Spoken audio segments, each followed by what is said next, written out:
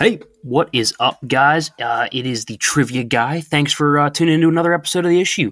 Check us out Monday, Wednesday, Friday on Spotify, Apple Podcasts, or wherever you listen to your podcasts. If you like the show, awesome. Tell a friend.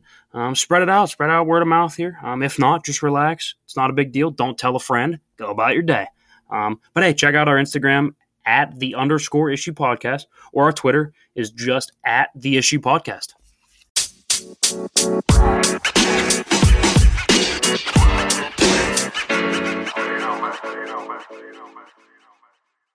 Yo, what's up? We are back. It is The Issue. It is Friday, October 23rd, and we have our first distance episode here in the news studio. Tim is with me on the phone. Tim, what's going on? I'm here on the phone, but still excited. We're on a little bit of a Skype right now, still be able to see each other, so it kind of works out.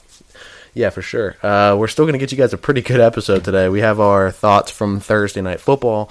Kind of a crappy game, but definitely stuff to talk about. It was entertaining though, because they were both I don't want to say equally bad, because I think the Eagles are better than the Giants, but two teams that aren't that good, but they played well against each other. They did. And it was a good matchup. They did match up well.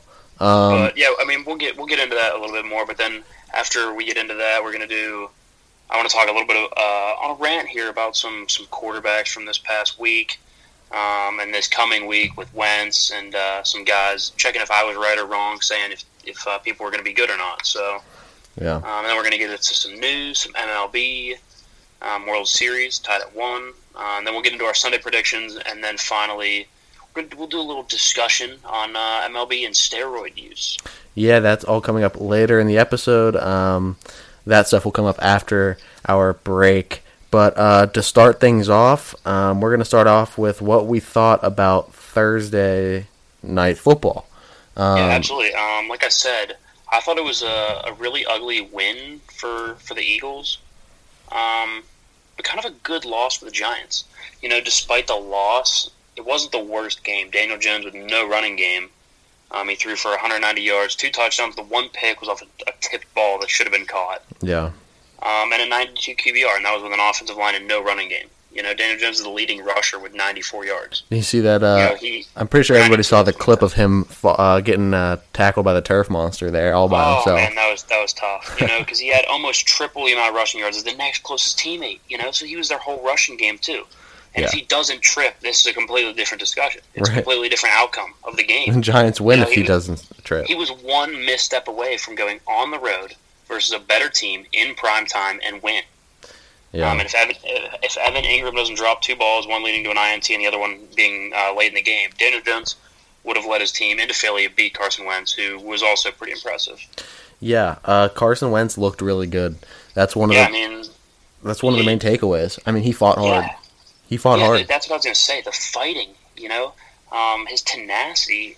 Yeah, he only completed 58% of his throws, but he gutted that win out. 360 yards, 3 total touchdowns, QBR 91. Yeah, I mean, when I knew the Eagles were going to get the ball back with that amount of time left, I honestly did not have much doubt that Carson Wentz was going to be able to lead that team all the way back. You know what I mean? Yeah, I agree. I think he's one of the better closers in the league. I wouldn't call him, at the Russell Wilson, Tom Brady level. Obviously those are guys in a category of their own. Yeah. But Carson's got some fight to him. I would say he's got more fight than a guy like Aaron Rodgers and the entire some other guys like that. The entire Cowboys defense. Yeah, the entire Cowboys team in general. Yeah. I think Dak can kind of get his team back into it early in the fourth quarter. We see a lot of those garbage time fourth quarter yards. He's second in the league in fourth quarter yards. Mm-hmm. But it's when it doesn't even get to that last drive for Dak. You can't close. So I think Carson Wentz, that's where he excels. So I'm with you. I didn't have any doubt really. No, yeah, but overall on the game, I thought New York kind of looked really bad, but Philly looked really bad to start. Going through there, what was the score at halftime? Do you have the box score pulled up? It was 10-3 Philly, or 10-7 at halftime. I'm sorry, 10-7. Philadelphia was up at halftime, but then New York scored the next two touchdowns, one in the third and then one early in the fourth. It was a 21-10 ball game. Yeah. And then Wentz let him back. It was just it was very odd. I mean, I don't know. It was weird. I expected a close game, but I didn't expect New York to be that out in front at one point. Yeah, I was flipping through the channels, and I was keeping a close eye on that game all night. Of course, there were some other things on TV that that I was watching, and the presidential debate last night, and that kind of took some time away from Thursday Night Football. But I was definitely keeping track of the game and flipping back and forth. And I mean, when I turned the TV on, it was 21-10, and New York was in the lead, and I was like, really? Yeah. But I mean, the way Philadelphia fought back, I think I texted you. And I was like, "Look, man, this is just showing how bad Philadelphia actually is." I agree. It shows that they're not a great team, and we have to win the division in our predictions. I think that's honestly because I still kind of think that's going to happen because of how bad the rest of the division is. I don't think it's a credit to Philly as much as it is saying that division's terrible top to bottom. That the Giants can't play football. That the Washington football team is not good at all, and then Dallas looks like a tire fire. So I mean, every single team in that division is a tire fire as of right now. I mean, I agree. I mean, like I said, I think the good thing about Philly, win's a win.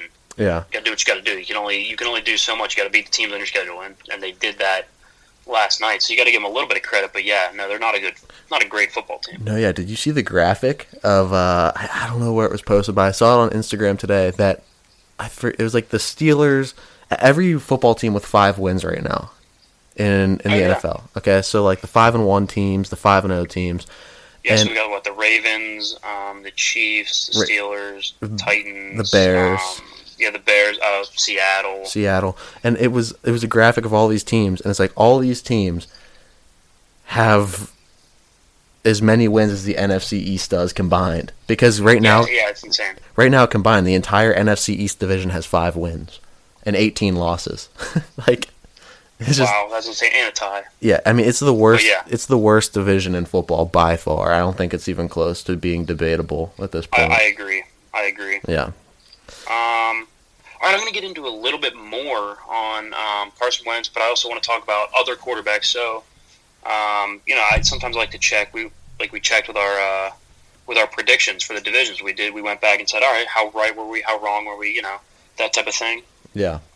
So I'm going to do that with the quarterbacks. So going into the year, I was kind of saying, all right, well, I think these quarterbacks are going to excel. These ones, probably won't, but people think they will. Kind of going against mainstream media, what I thought.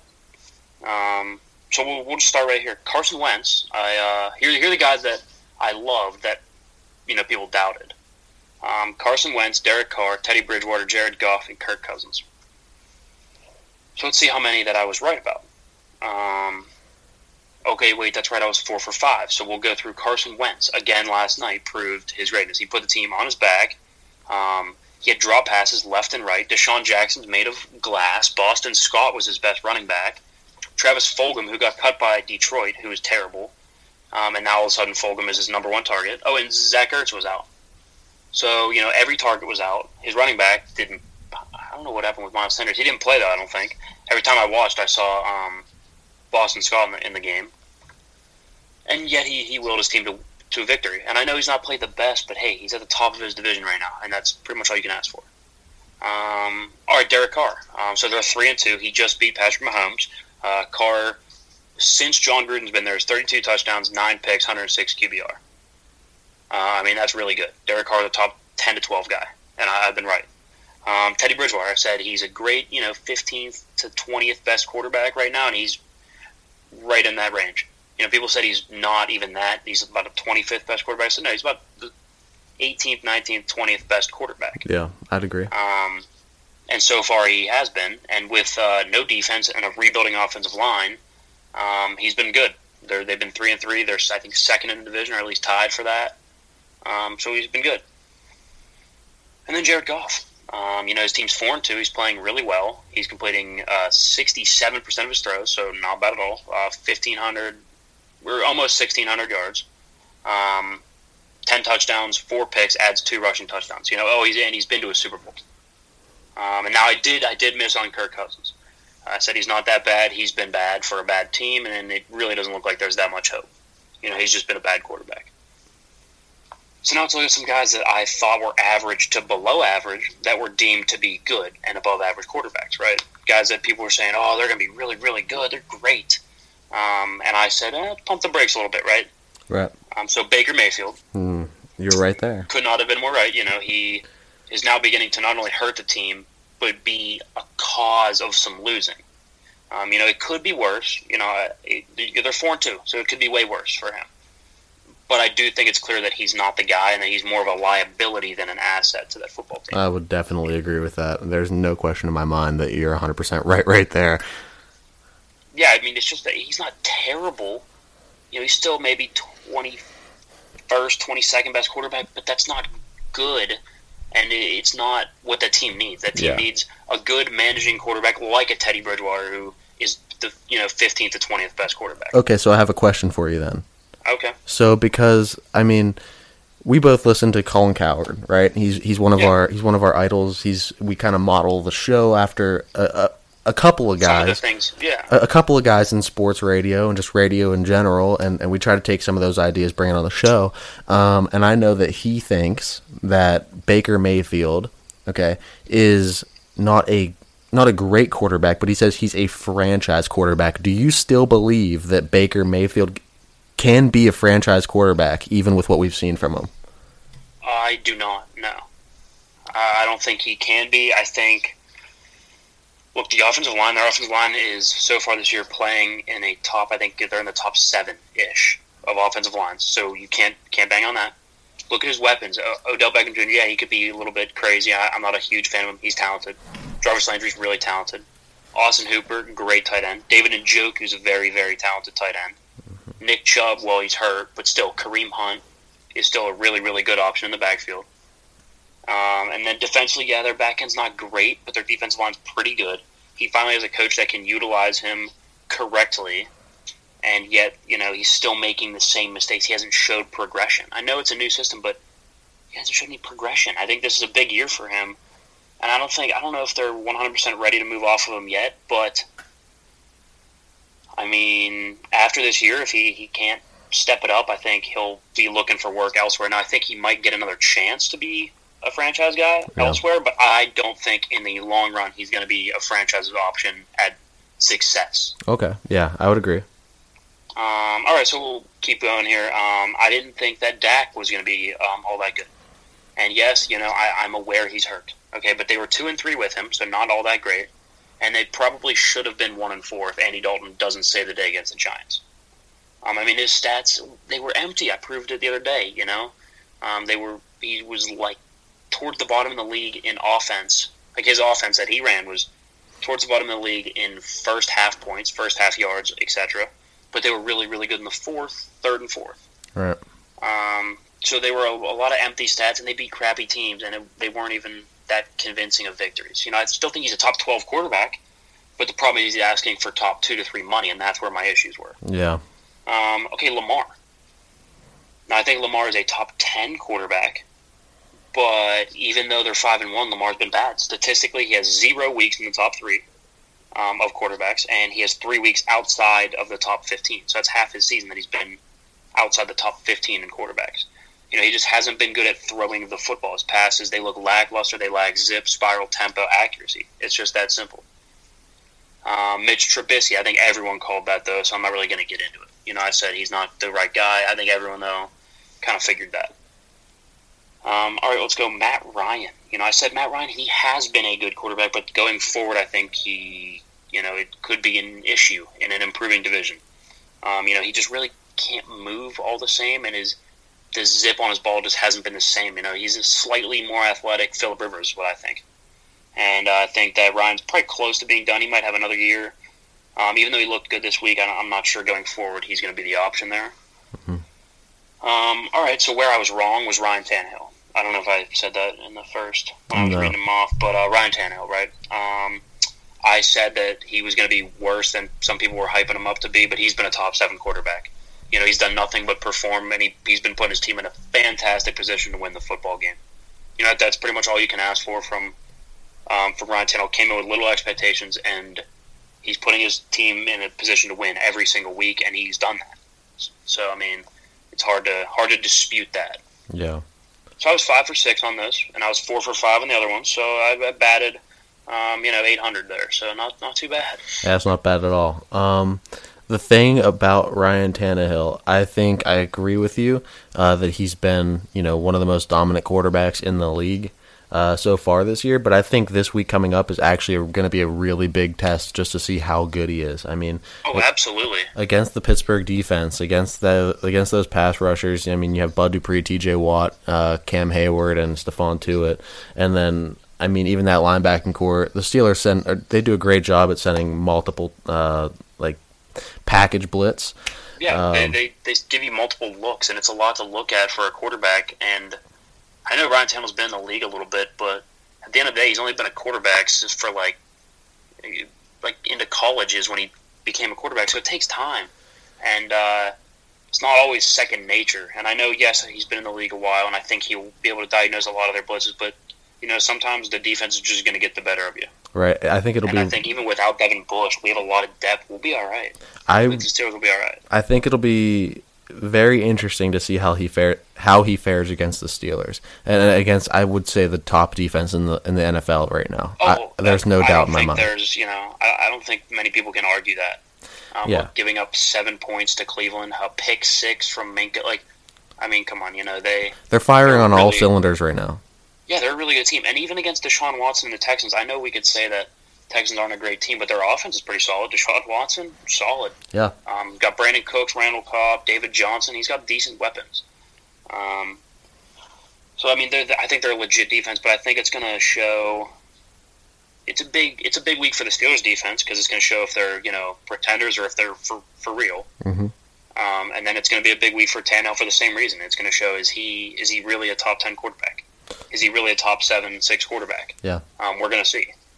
I mean, it's just this week, you look around at the games that we have coming up for Sunday. I'm pretty excited for these predictions coming up later in the episode, honestly. Oh, absolutely. I'm very excited. But now we'll get to some news here, yeah? Some big news for football, some college football. Yeah. Big Ten football is back. It's great for the conference, great for everyone, great for the players. I love it. Oh, yeah. We always say don't bet college football unless you're willing to lose a lot of money.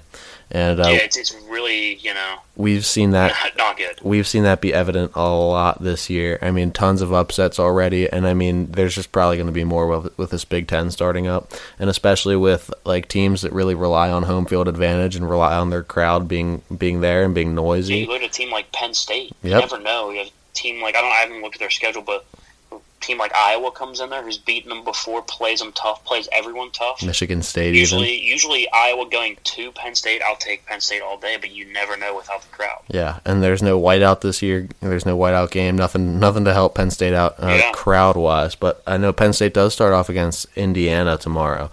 And that'll be interesting. Yeah, I'm excited to watch tonight. Actually, there's a game. It is Wisconsin and Illinois. I'm excited to see Wisconsin. I think Graham Mertz is probably going to get the start, maybe. Yeah. He's a second-year guy in that system. Because they had Jack Cohn. I'm not 100% sure if they're going to start. I'm going to check that out. But what do you think about that game? I think it's I can't even begin to give predictions for college football because just how crazy it has been thus far. Oh, I couldn't agree more. Do you know what I mean? I mean, I don't know. What do you think? Says here, Jack Cohn is out with a foot injury, so Graham Mertz will start. Okay, so what do you think based off of that? I'm excited to see Graham Mertz play. I don't really know how great he is. Who gets the win, though, in your mind? Sorry, little pop-up ad there. No, you're good. Who do I think wins? I think Wisconsin wins. I think they're just a better football team. Yeah. Yeah, I mean, Illinois is good. I think they're heading in the right direction, but I think Wisconsin's just a really good football team. Yeah, I mean, it's hard to bet against Wisconsin, but then again, Illinois hasn't been terrible. They had, I think, one of the top recruiting classes. I think I saw that somewhere, recently. It was either last year or the year before. They had a really, really strong recruiting class. Once they start aging, getting up there, learning the system more, I don't know. Yeah, but I just think Wisconsin right now is going to be better. Yeah. All right, let's go. Some more news here. Matt Blair of the Vikings, I think he was a 6-time Pro Bowler. He died. He was 70. Condolences to him and his family. But I actually don't know a lot about him. But like I said, linebacker, I think, for the Vikings, he was about 70. 6-time Pro Bowler, so pretty good. Very good player. Oh, yeah. All right, here, let's get into to some baseball, yeah? Absolutely. The World Series is knotted at 1. It felt good to see the Rays get that first win. It really did. It really did. I just thought with Blake Snell going against Tony Gonsolin, I think I predicted that to be the case, and I thought that was a pretty good prediction. I just like Blake Snell going out there and pitching a good game. It seemed like the Dodgers were almost conceding the fact that they'll just kind of take the loss on that one and save some pitching and just kind of gear up going forward. Well, I mean, it's all strategy at this point. I mean, it's not like you have to save It's not like you have to save anybody for an upcoming series. This is it. So throw your best guys. But also at the same time, look, they're pitching their ace. You don't have your ace ready. So I feel like the Dodgers kind of said, all right, Gonsolin, kind of go, see what you could do. But if you can't get it done, it's really not a big deal. They didn't pitch great guys out of the pen. It seemed like they were kind of just saying, look, we have Walker Buehler going Game 3. We like our chances there. We're going to have our full slate of relievers. I kind of like what they're doing, and I think it's going to set them up really nice. So are both starting pitchers released yet for the for Game 3, or? I know Walker Buehler is going for the Dodgers. Yeah, who do the Rays have anybody up yet? For the Rays. Yeah, check on. Okay, they are going to have Charlie Morton going. Oh, wow, okay. So Chuck Morton, who's been outstanding, 3-0 with a .57 ERA so far this postseason, been phenomenal. So this is going to be a really, really good game to watch. I'm really excited. It's a Friday night, got all the homework done, and excited to just sit, maybe get a pizza and just watch this pitcher's duel because it's going to be wildly entertaining. Yeah. So who do you have tonight? Who are you taking? So hard to bet against Charlie Morton, but it is not an elimination game, and that's usually where he has the advantage. I'm going to go Walker Buehler and the Dodgers tonight. I just think Walker Buehler's just really, really good. Yeah. The only thing I do like, though, is Tampa Bay's got a lot of lefty bats. You got Brandon Lau, Joey Wendell, Austin Meadows, G-Man Choi, Kevin Kiermaier. So they got a lot of left-handed bats, and I think, if you're going to beat Buehler, that's probably the best way to do it. His slider, righty on righty, is insane. So, I still think that he's going to be good enough to win the game, and I still think that the Dodgers win. Okay. For me, I know it's hard to bet against the Dodgers, especially with the type of offense they have on top of Walker Buehler pitching tonight and being so dominant. I know it's really hard to go against it, but I am going to go against it because, one, I like Morton. Two, the Tampa Bay Rays are a very momentum team. Momentum-based team. If they get the win in Game 2, I think that carries over. I think they come out. Think they're gonna rattle off 2 straight? All right. I do, but I think it's not going to be close. I think it's going to, You think it is going to be close? Yeah. I think it's going to be close. I think it's going to be a 1-run ball game. I don't see much separation here. I mean, I think it's definitely going to be close, but I'm just going to go with the Dodgers here, just a more talented lineup. Is there an over/under on that game? Yes, there is. Let me pull that up there. Let's see. The over/under for the Dodgers. I know the Dodgers are favored by a 1.5, I believe. Yeah, so they have it pretty tight too. Yeah, the Dodgers are favored by a 1.5. It's usually what most baseball games are. The line's at, and then the over/under is 7.5. Okay, I like the under. See, I was thinking that too. I think one of the pitchers is going to blow up, though. I think it's going to be a pitcher's duel for like 4 innings, 5 innings, but once it gets to that 6th inning lineup start turning over for that 3rd time around, I think one of the two pitchers, or even both, I think Buehler not going to get shelled, but give up a couple runs. But I wouldn't be surprised if one of the pitchers kind of gets shelled there in the sixth. If they try to stretch it to the seventh, get shelled in that inning as well. Yeah, I'm going to go over. Okay, so I'm going to take the under. I like the Rays, and I like them by a run. All right, I like the Dodgers. I like them by 2 runs, and I'm liking the over. All right. I think it's an 8-6 ball game. Okay. So I'm guessing that starts at 8, right? 8 p.m. Yeah, I think 8:00 something. Yeah. It should be. Let's check it out. Yeah, I think it's 8. It's going to be something. Either 8:20 or 8:02. It's going to be something. 8:08. 8:08. 8:08. Okay. That's such a weird start time. Can we talk about that for a second? Why do they do that? Like, what was 8 o'clock not good enough? 8:20 not good Yeah, enough? 8:08. 8:10, you know? All right, guys. Either way, tune in tonight, 8:08 Eastern Time, and that will be Game 3 of the World Series, Dodgers and Rays. It should be a good one. Definitely going to be entertaining, but that's just about all we have for our first segment here today. When we get back with our second segment, you will get our predictions for Sunday, and it should definitely be good. And our steroid discussion that'd be cool. With the MLB. So don't go anywhere.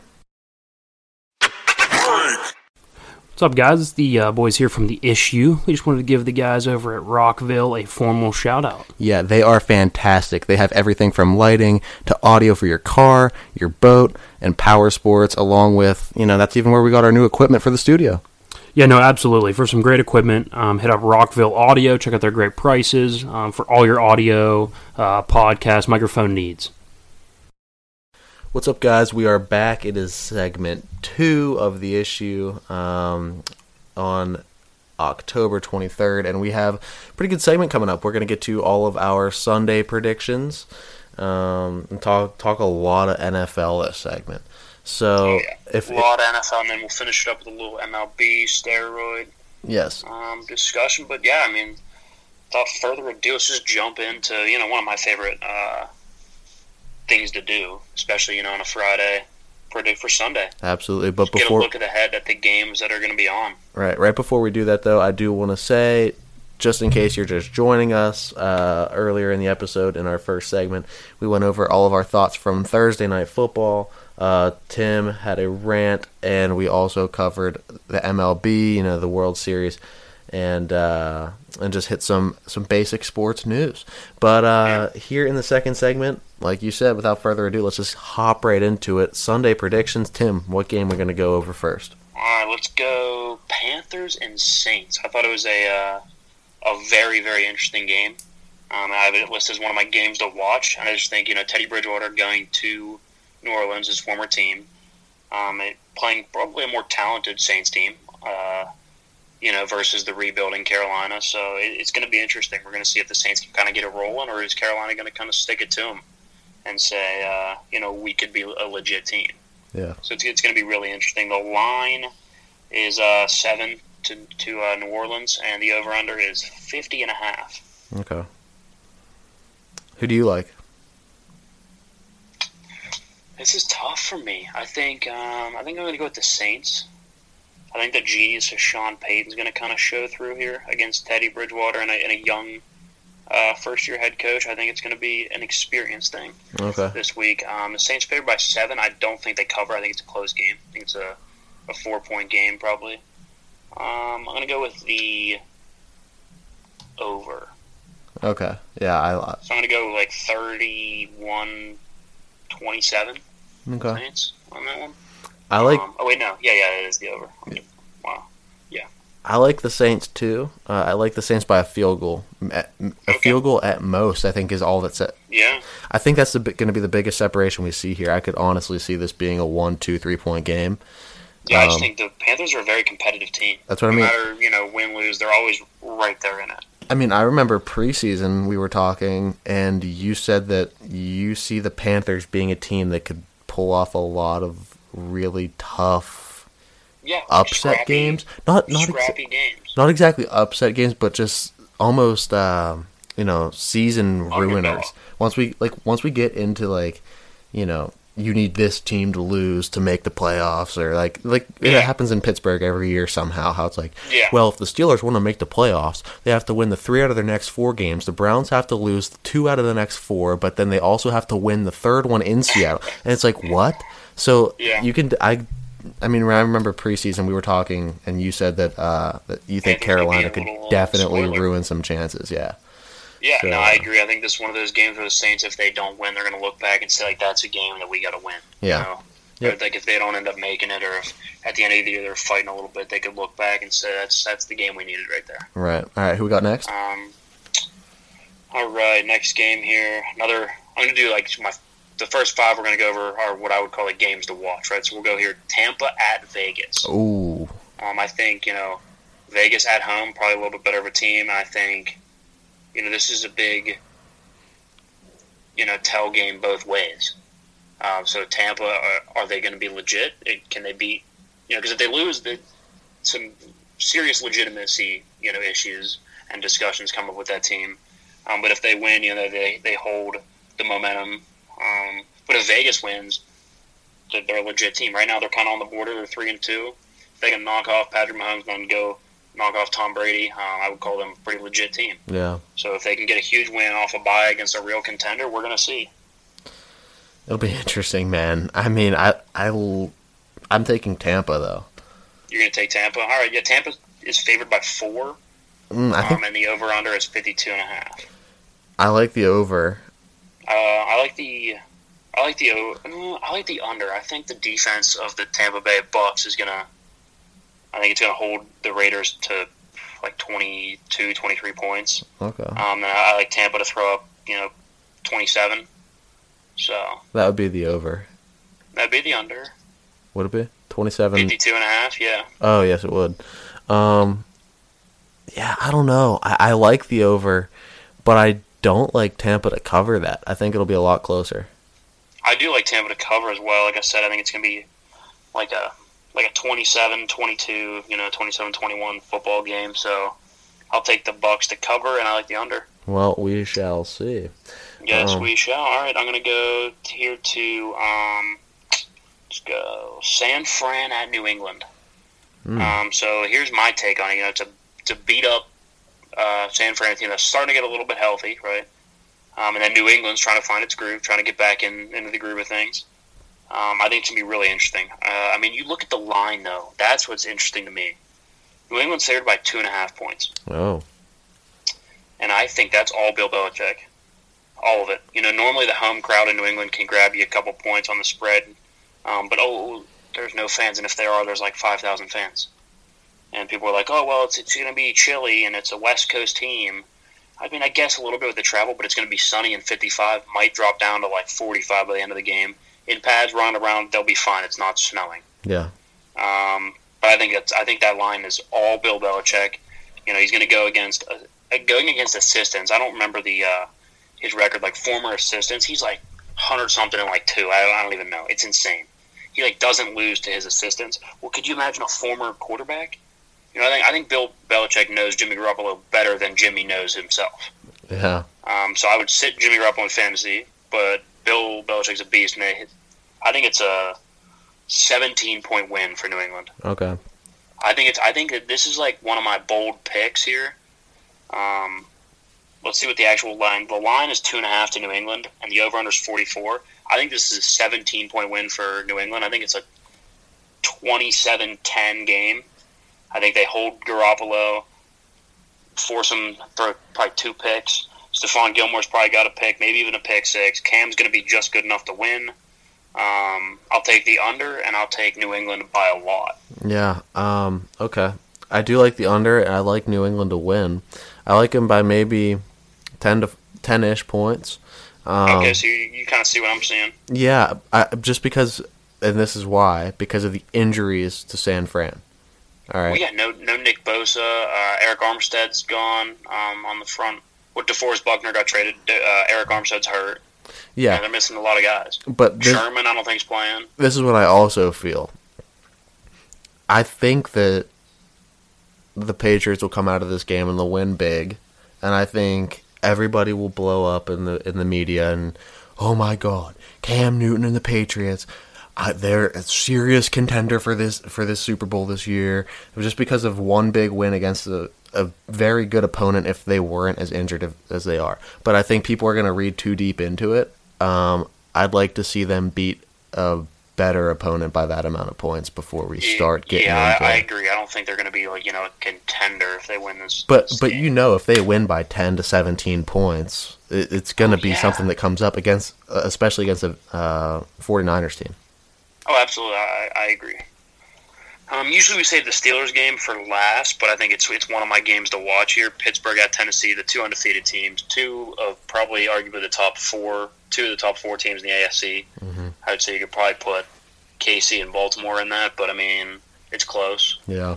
So Pittsburgh and Tennessee, I think it's going to be crazy. The line is Tennessee favored by 2, and the over/under is 51. Okay. See, I think the Steelers win. And hopefully as unbiased as I can say, I just think it's simply because we have the better defense. The Titans' defense is ranked roughly like 27th, 28th in the league. Mm-hmm. I think Big Ben with his experience and then him and all the receivers clicking on all cylinders, I think that's a win. I think they only win by like 3. It's going to be really, really close, but I like the Steelers. I like the Steelers too, but it's been a game that I'm kind of nervous for. Oh yeah. As a Pittsburgh fan, you probably should be. Yeah, I mean, I really, really, really like the Steelers' defense, and that is, like you said, probably one of the only reasons I'm picking Pittsburgh to win this game. Because I think they will be able to hold Derrick Henry and Ryan Tannehill in check, and holding Derrick Henry in check is the secret to winning the game. That is the key. That's the key to winning. Because if you can limit Derrick Henry, that means Tannehill's going to drop back more and more and more. And what do we say about Tannehill? Tannehill thrives when he has to drop back 26 to 30 times a game. So if the Steelers can really key, and those linebackers in that front four can really key on stopping the run first, I think that solves a lot of the Steelers' problems that they could see later in the game. Yeah, I agree. I think it's going to be a classic bend don't break type of thing. Yep. I think the Steelers, you look up, they might give up 450 yards. I wouldn't be surprised. But in the red zone, if we could force some field goals, and when their defense isn't as good in the red zone, if we could hold them to some field goals, and then we can score touchdowns, I think that'll be the difference. I think it's going to be decently high scoring. I would go 28-24, 28-23 Steelers. Okay. What's the over-under? Something like that. 51. Yeah, I like the under. Yeah, I think mine was just slightly over. Yeah. I like the under. I'm going to go 20. Yeah, I'm going to go 28-24 Steelers. No, I got to read. Yeah, I'm going to go 28-25 Steelers. That's going to be a weird number. So I'm taking the over, but just barely. Okay. All right, so those are all the games to watch here, so we can kind of just go through the other ones, which still some good games, but not as intriguing. We'll go the 4-1 Packers going to Houston, 1-5 Texans, trying to get some wins here. Yeah. I'll give you some lines here. Green Bay is favored by 3.5. Over/under is 57. I like Green Bay. I think people are going to overreact here and put some scratch down on Houston. I think Green Bay is still a top 6 team in the league. Yeah. No, yeah. The thing about this game, top 8. The thing about this game, and that I've been thinking about recently too, is how we were talking about on our Wednesday episode in our quarterback tiers. Go back and listen to Wednesday if you haven't yet. But we discussed Deshaun Watson a good bit. And we talked about, to move him up to that next tier, we're going to need to start seeing him get some wins. But this is just one of those weeks where he's just probably not going to get it. I mean, it's like hard to hold this one against him. You know what I mean? That's what I mean. We just broke down the Green Bay film, I think on Monday's episode, right? Yeah, on Monday. That was last Friday, maybe. Was it? Okay. Either way, we broke down Green Bay's film, and we've been talking a lot about Deshaun. So both teams have kind of come up here a good bit on the show. I like Green Bay. I mean, I do too. It's really, really, really, really hard to give Deshaun Watson and the Texans that win against Aaron Rodgers and the Packers. I agree. They're just a more talented roster. Yes. I'd say Green Bay probably wins by a touchdown. Mm-hmm. And I think I'm going to go under. 57 is pretty high. Yeah. I think it's probably a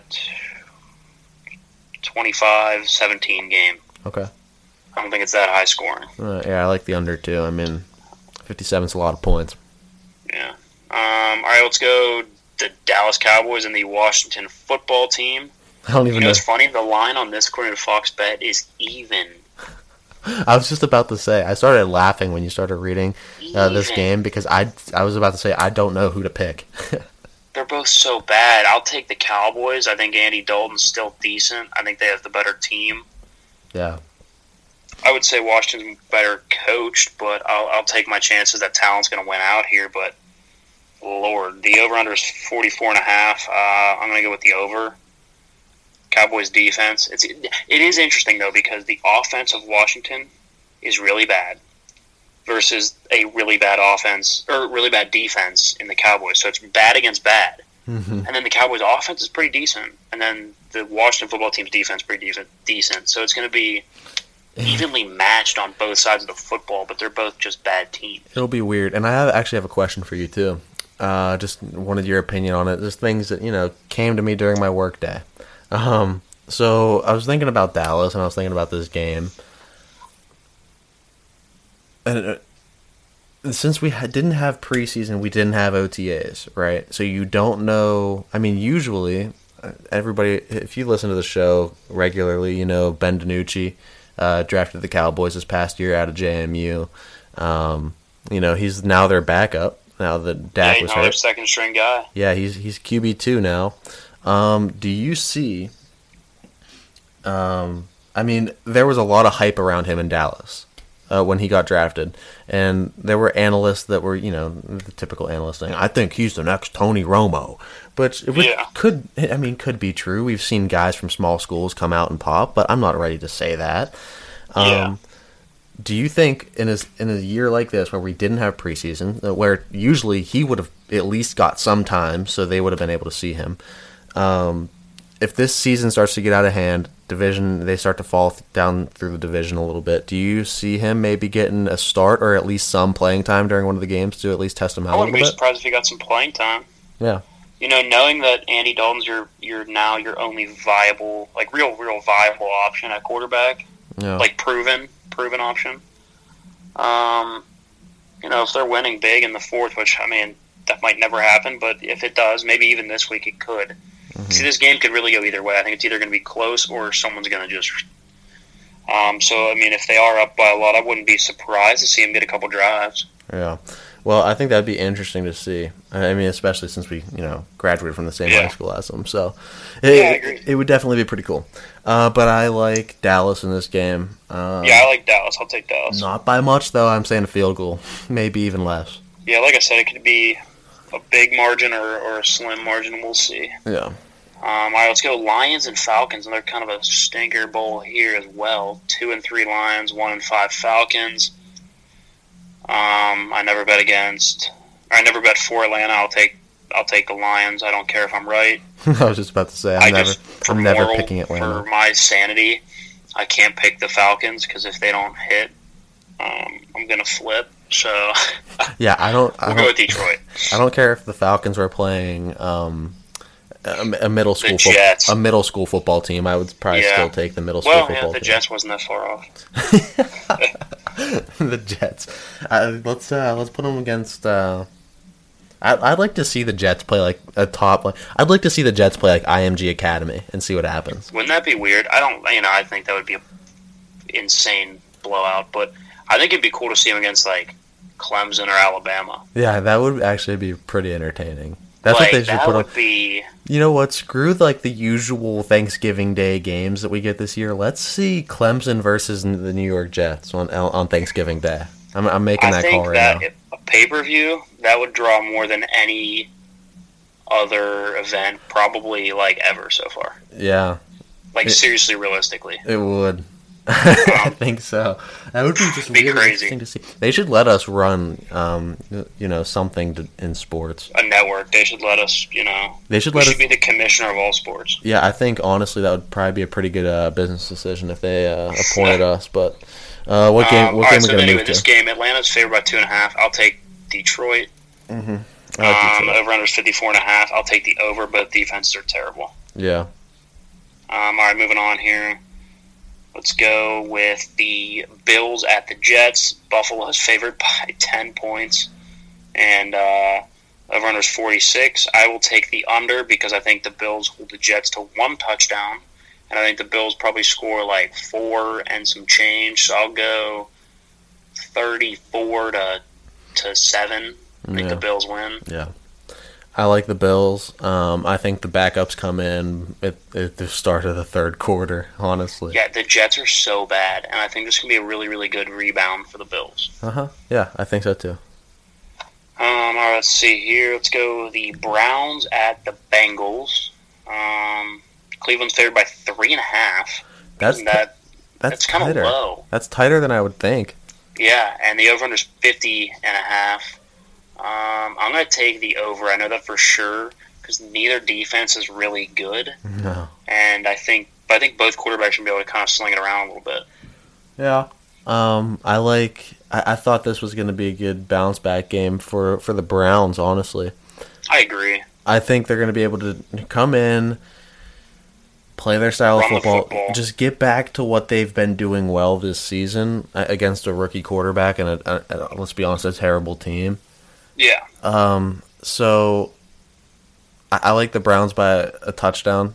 I like them by 7. Yeah, I like them by a touchdown. I can see that.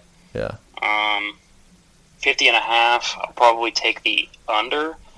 I think the Browns are going to try to run the football, chew some clock, kind of shorten the game a little bit. I don't think there's going to be that many possessions to be had. Yeah, I don't know. I like the over. So I would say you like the over? I do. All right. I like it because, look at all the other games that Cleveland has played in besides Pittsburgh. Look how many points they've been able to put up. And, the Bengals don't have a great defense. But Joe Burrow... offense. Yeah, and then Joe Burrow's been able to, sling the ball around a good bit. So I definitely see how that could be, I like the over. That's definitely valid. I think under because I just think Cleveland's going to run the football, kind of take the air out of it, and get, like you said, get back to what they do. Yeah. I think... All right, let's go here to the next game, yeah? Yeah. Let's go KC. So the Chiefs travel to Mile High. KC's favored by 7.5. And the over-under is 44.5, which is pretty low. Yeah, I like the over. I like KC, and I like KC to cover. I could not agree more. I just think Drew Lock looked really, really bad against the Patriots last week. Yeah, he didn't look good. And they don't really have a lot of other guys. Melvin Gordon is coming back, though, so I think it is going to be like a 10 to 13-point game. I don't think it's a huge blowout, but we'll see, Quick question for you. Is McCaffrey back this week yet? No, I don't think so. One more I can check, though. Let's check. Obviously Gordon's back. I have him on my team now. I picked up Carson Wentz, so he dropped about 31 last night, so that was pretty good. Dang. Yeah, but let's check on Christian McCaffrey. He is not slated to return in Week 7, so that's great. Yeah, that hurts, but... he should be back next week, hopefully. It is what it is. The lineup's looking decent for this week. We got, like I said, Wentz kind of did good. Gordon's coming back. I got Hopkins, Deebo Samuel. I pick up J.D. McKissick, the running back. What are the projections? Hunter Henry, Stephon Diggs, Robbie Anderson, Steelers defense. What are the projections for this week for you? I was slated to lose, but then once Carson Wentz dropped 31 points, I moved up to a 51% chance to win. I'm projected 140 points, and my opponent is projected 137. So, dang, pretty interesting. Yeah, we should honestly maybe think about next year. It'll be year 2. Yeah, it'll be our first full year that we would have had under our belt podcasting. We should think about getting the Issue Podcast Fantasy League going, maybe. Yeah, get some fans in there, huh? We should. We should honestly think about doing that. Yeah, you never know. It'd be fun. Moving on, though. Right. What game? Yeah, the Jaguars and the Chargers. Another terrible game, but of equally record-wise, Jaguars are 1-5, Chargers 1-4. Yeah. But Chargers are favored by 7.5. They're a really, really good 1-4 team. I'll give them that. They're favored by 7.5. I think rightfully so. I think Justin Herbert's going to light it up. But I think he's also going to show a bit of efficiency here. I'm going to predict his stat line for you. Okay, go ahead. 23 of 31 for 283, 3 touchdowns, no picks, runs in another touchdown. Okay. It's gonna be interesting. Should I write that down? Yeah, write it down. All right, I'm gonna write it down. So let's see here. So we have Herbert's stat line. If you get this right, I'm never talking to you again. Well, I mean, I don't think I'll get it all right, but if I get it close, I'll like it. So wait, what did you say? How many touchdowns are you gonna throw for? 23 for 31 for 283, 3 TDs, and then I said he's gonna run in another one. Dang, so you're like projecting him to have like the best game he's ever had. I mean, he had 4 touchdowns just through the air against New Orleans, so All right. I think he's going to have a really good game. I think the Jaguars are going to be bad. I think the Chargers win by 17. I was literally just about 16. to say. I was literally just about to say 15. All right, so yeah, over/under's 49. What are you thinking? Over. I like the over. You go over? Yeah, I'm going to go the over as well. I think Minshew will put up like a couple touchdowns. He I think hasn't. he's going to throw a couple picks, though. It's going to be bad. Yeah, I mean, aside from the picks, he hasn't looked terrible this year. He has. No, he's not that bad. I mean, I'll pull up his stats right now. Trust me, there are worse quarterbacks in the league. Oh, there's a lot worse quarterbacks. Like worse. Like way worse. Let's see here. So we got Gardner Minshew. I mean, look here. I mean, 1,700 yards, 11 touchdowns, 5 picks. That's Jared Goff. Yeah. You know what I mean? And I like Jared Goff. Yeah. So, It's just Jared Goff without any pieces surrounding him whatsoever. Yeah. Aside from... Minshew's been decently impressive, but I do like the Chargers for sure. Yeah, I like the Chargers. I think... All right, let's go on here to the Sunday night game. Yeah, let's get into it. What is it? We got ourselves Seattle at, I believe, Arizona. And this is interesting, though. This is interesting. Because Seattle is really, really good. And I like Russ a lot. And I wouldn't bet against Russ, so I'm still going to take Seattle. But I'm just saying, this is probably going to be one of the best games because Seattle doesn't have a great defense. And you know who has a pretty good offense? Arizona.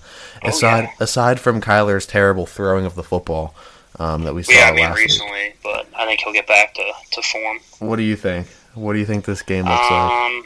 This definitely has upset potential. I think that's why the line's only 3.5 for Seattle. Mm-hmm. I'm going to take Seattle, though. I think Russ is just a baller against a bad defense. So that's the thing. It's 2 really good offenses versus 2 really bad defenses. So the over on 55.5 is a no-brainer. And I'll take Seattle. 3.5 point spread. I think Russ. Yeah, I'll take the points there. I think it's a 5-6 point football game maybe. Okay. Yeah, I think it could easily be like a 37-31 game. I could see that. I like Seattle. I like Seattle by a field goal. Okay, yeah. I don't doubt Russ at all. I think he's honestly, if not the best, the second best quarterback in the league.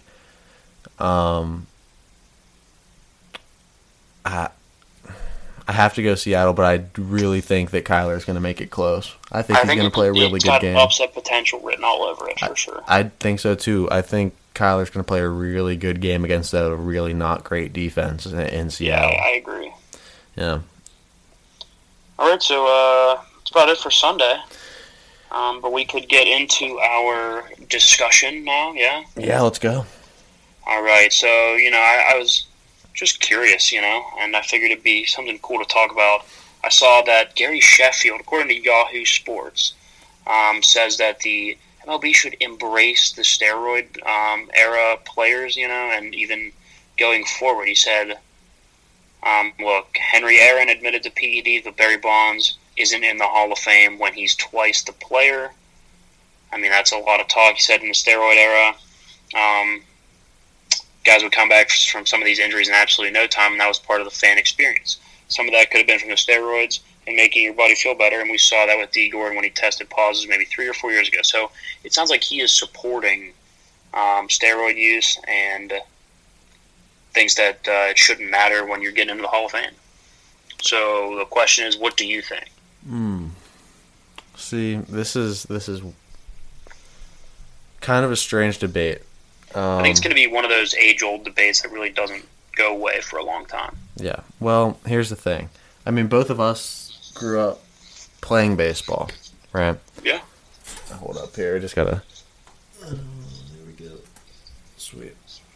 Sorry, the phone started to cut out a little bit. We're losing power, but this is one of those things. We both grew up playing baseball. We grew up around the game. We grew up, I mean, you know, in a community where we breathing baseball, yeah. Where, you know, baseball was literally your life in the summer. And I've had a lot of coaches that have played at the Division I and even professional level, and I've definitely had some insight into what the MLB locker room looks like, and that a lot of guys currently in the MLB are still using PEDs. Yeah. It's cheating. It's a matter of getting caught. Yes, so yeah, I agree. It is cheating. I'm not ever going to sit here and say, oh, well, I think steroids should be legal. I think that sometimes you get the false positives that will screw somebody's career up, give them that black eye, but I don't think that if you were caught using performance enhancing drugs and you were taking their steroids knowingly and putting up just absolutely insane numbers, and then expect to go ahead and go ahead right into the Hall of Fame there with no repercussions for cheating, like, that would be, you know what I mean? Like, I think the thing is, for me, I don't think that it should ever, like, you know, be legal, like you said, you know, just allow it to happen. But at the same time, I don't think they should be in the Hall of Fame. Let's just answer that first and foremost. Yeah, no Hall of Fame. I don't think they should be allowed in the Hall of Fame, and here's why. I'm not going to hold it really too much against you. If you want to do them, fine. I think the stats should still be valid, because I think it still takes a certain amount of skill to achieve that. I do still think that punishment should be a thing. I don't know if it should be, you know, lifetime bans and 180-game suspensions, stuff like that, but, you know, some punishment should definitely be there. Absolutely. Because in my opinion, I think what you sacrifice when you use that needle, or when you take the pill, or however you do, I think the sacrifice is your immortality of being enshrined into the Baseball Hall of Fame, to get a spot in history forever in baseball, in that, like, sacred level of players, right? So I think that's what you sacrifice when that happens, when you decide to do that. And I think that in return, I guess you would get, like, a legacy, but it's just all about the legacy that they want. Right. I would really... The Hall of Fame is for people that are baseball's best names to showcase and show off for the rest of forever. And if you can make it to Cooperstown, New York, and you are in the Hall of Fame, congratulations, you were one of the best to ever play the game ever on the planet. I agree. I don't think that you should be crowding the Hall of Fame with people that needed the help up. That needed the help. You know, we talk about... You can still give them a little bit of credit, but you're right. We shouldn't be awarding them to that level. Right. We always talk about in our quarterback tiers, to be in the game changer level, you better not need any help. Right. You better be the best. You better be able to put the team on your back, carry them to win a championship, whatever it may be. But you don't need things to go your way. You don't need any extra help. I agree. And that's what the Hall of Fame is. You look at our tiers. The guys we have in that game changer category are exactly what you're describing, Hall of Famers. Yeah. Look at the guys that we have in it now. So we have Mahomes, Aaron Rodgers, and Russell Wilson. Mm-hmm. I think Russell Wilson's already, if he retired tomorrow, would be in the Hall of Fame. Same with Aaron Rodgers. And I think we see the same talent and upside to Mahomes that is going to get him there. Exactly. And that's why I don't think you can put a guy who has used steroids knowingly into the Hall of Fame. I agree. Because he needed that help to get there. That would have to be the category lower. Like you said, you still get the legacy from it. Yeah. But I don't think that you should be awarded that spot in the Hall of Fame if you have been caught using steroids. I couldn't agree more. But yeah, that's all I really got to say on it. Yeah, same. I just think if you use steroids, that's your punishment for doing that is obviously the suspension, all that, and then your lack of being immortal inside the Hall of Fame. Mm-hmm.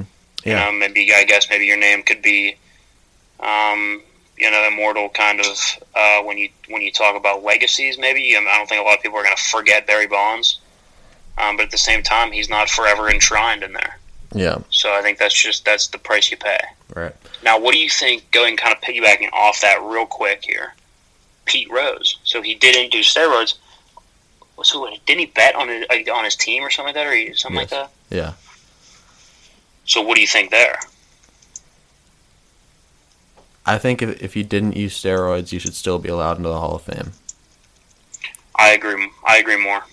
Or I agree with you. I don't think. Okay, yeah. So Pete Rose was penalized with permanent ineligibility from baseball amidst accusations that he gambled on baseball games while he played and managed for the Reds. The charges of wrongdoing included claims that he bet on his own team. Sal, I don't think that should keep him out of the Hall of Fame. No, yeah, I think that's incredibly stupid that would keep him out of the Hall of Fame. I mean, did it give him an upper hand? Did it give him any type of advantage? Competitive advantage? No. Then he's fine to go to the Hall of Fame. Maybe a little extra, motivation. He's got some of his own money riding on his own at bats, but hey, whatever. That's not illegal. That's not against the rules. If it did not hurt, or if it did not help his own performance, then I think it's fine. I could not agree more. What do you think is going to happen with the Astros players then? Well, that's something to say. Jose Altuve, he's on pace to probably get in. What do you think? The stats that he's going to accumulate. You could turn it right back around and say, okay, what about Tom Brady? Right? There's been accusations of him cheating, right? So where does he go? How does that fall into place? I think without definitive evidence, you can't keep somebody out of the Hall of Fame. Without definitive, you can't deny it evidence, you can't keep someone out of the Hall of Fame. I agree. Like Tom Brady, if they're going to sit back someday, Deflategate, and it doesn't... Do you have the conviction? The thing is, with him, though, is he won without it, too. Yes. He has 6 rings. What are you going to do? So... Yeah. I don't know. I like this segment, though. I definitely think we should do this more often to finish out shows with a nice... there are so many. That website that I was on, Bleacher Report, it was 25 on never-ending sports discussions. So yeah. Well, we should definitely do more of these, but I think that's just about it for today, right? That is all I got. All right. Well, guys, thanks for listening. Make sure you are going to our social media, checking out what we got over there. I know we're going to start posting more graphics soon, especially with our QB tiers. Got the Apple Pencil. We'll see how that goes, Right. So head on over to our Instagram at @the_issue podcast, and our Twitter is just @the issue podcast. We're tweeting on there a good bit, and we'll be posting on Instagram more and more coming up. Probably by tomorrow. Yeah. So, guys, thanks for hanging out. Thanks for sticking around. And that was The Issue.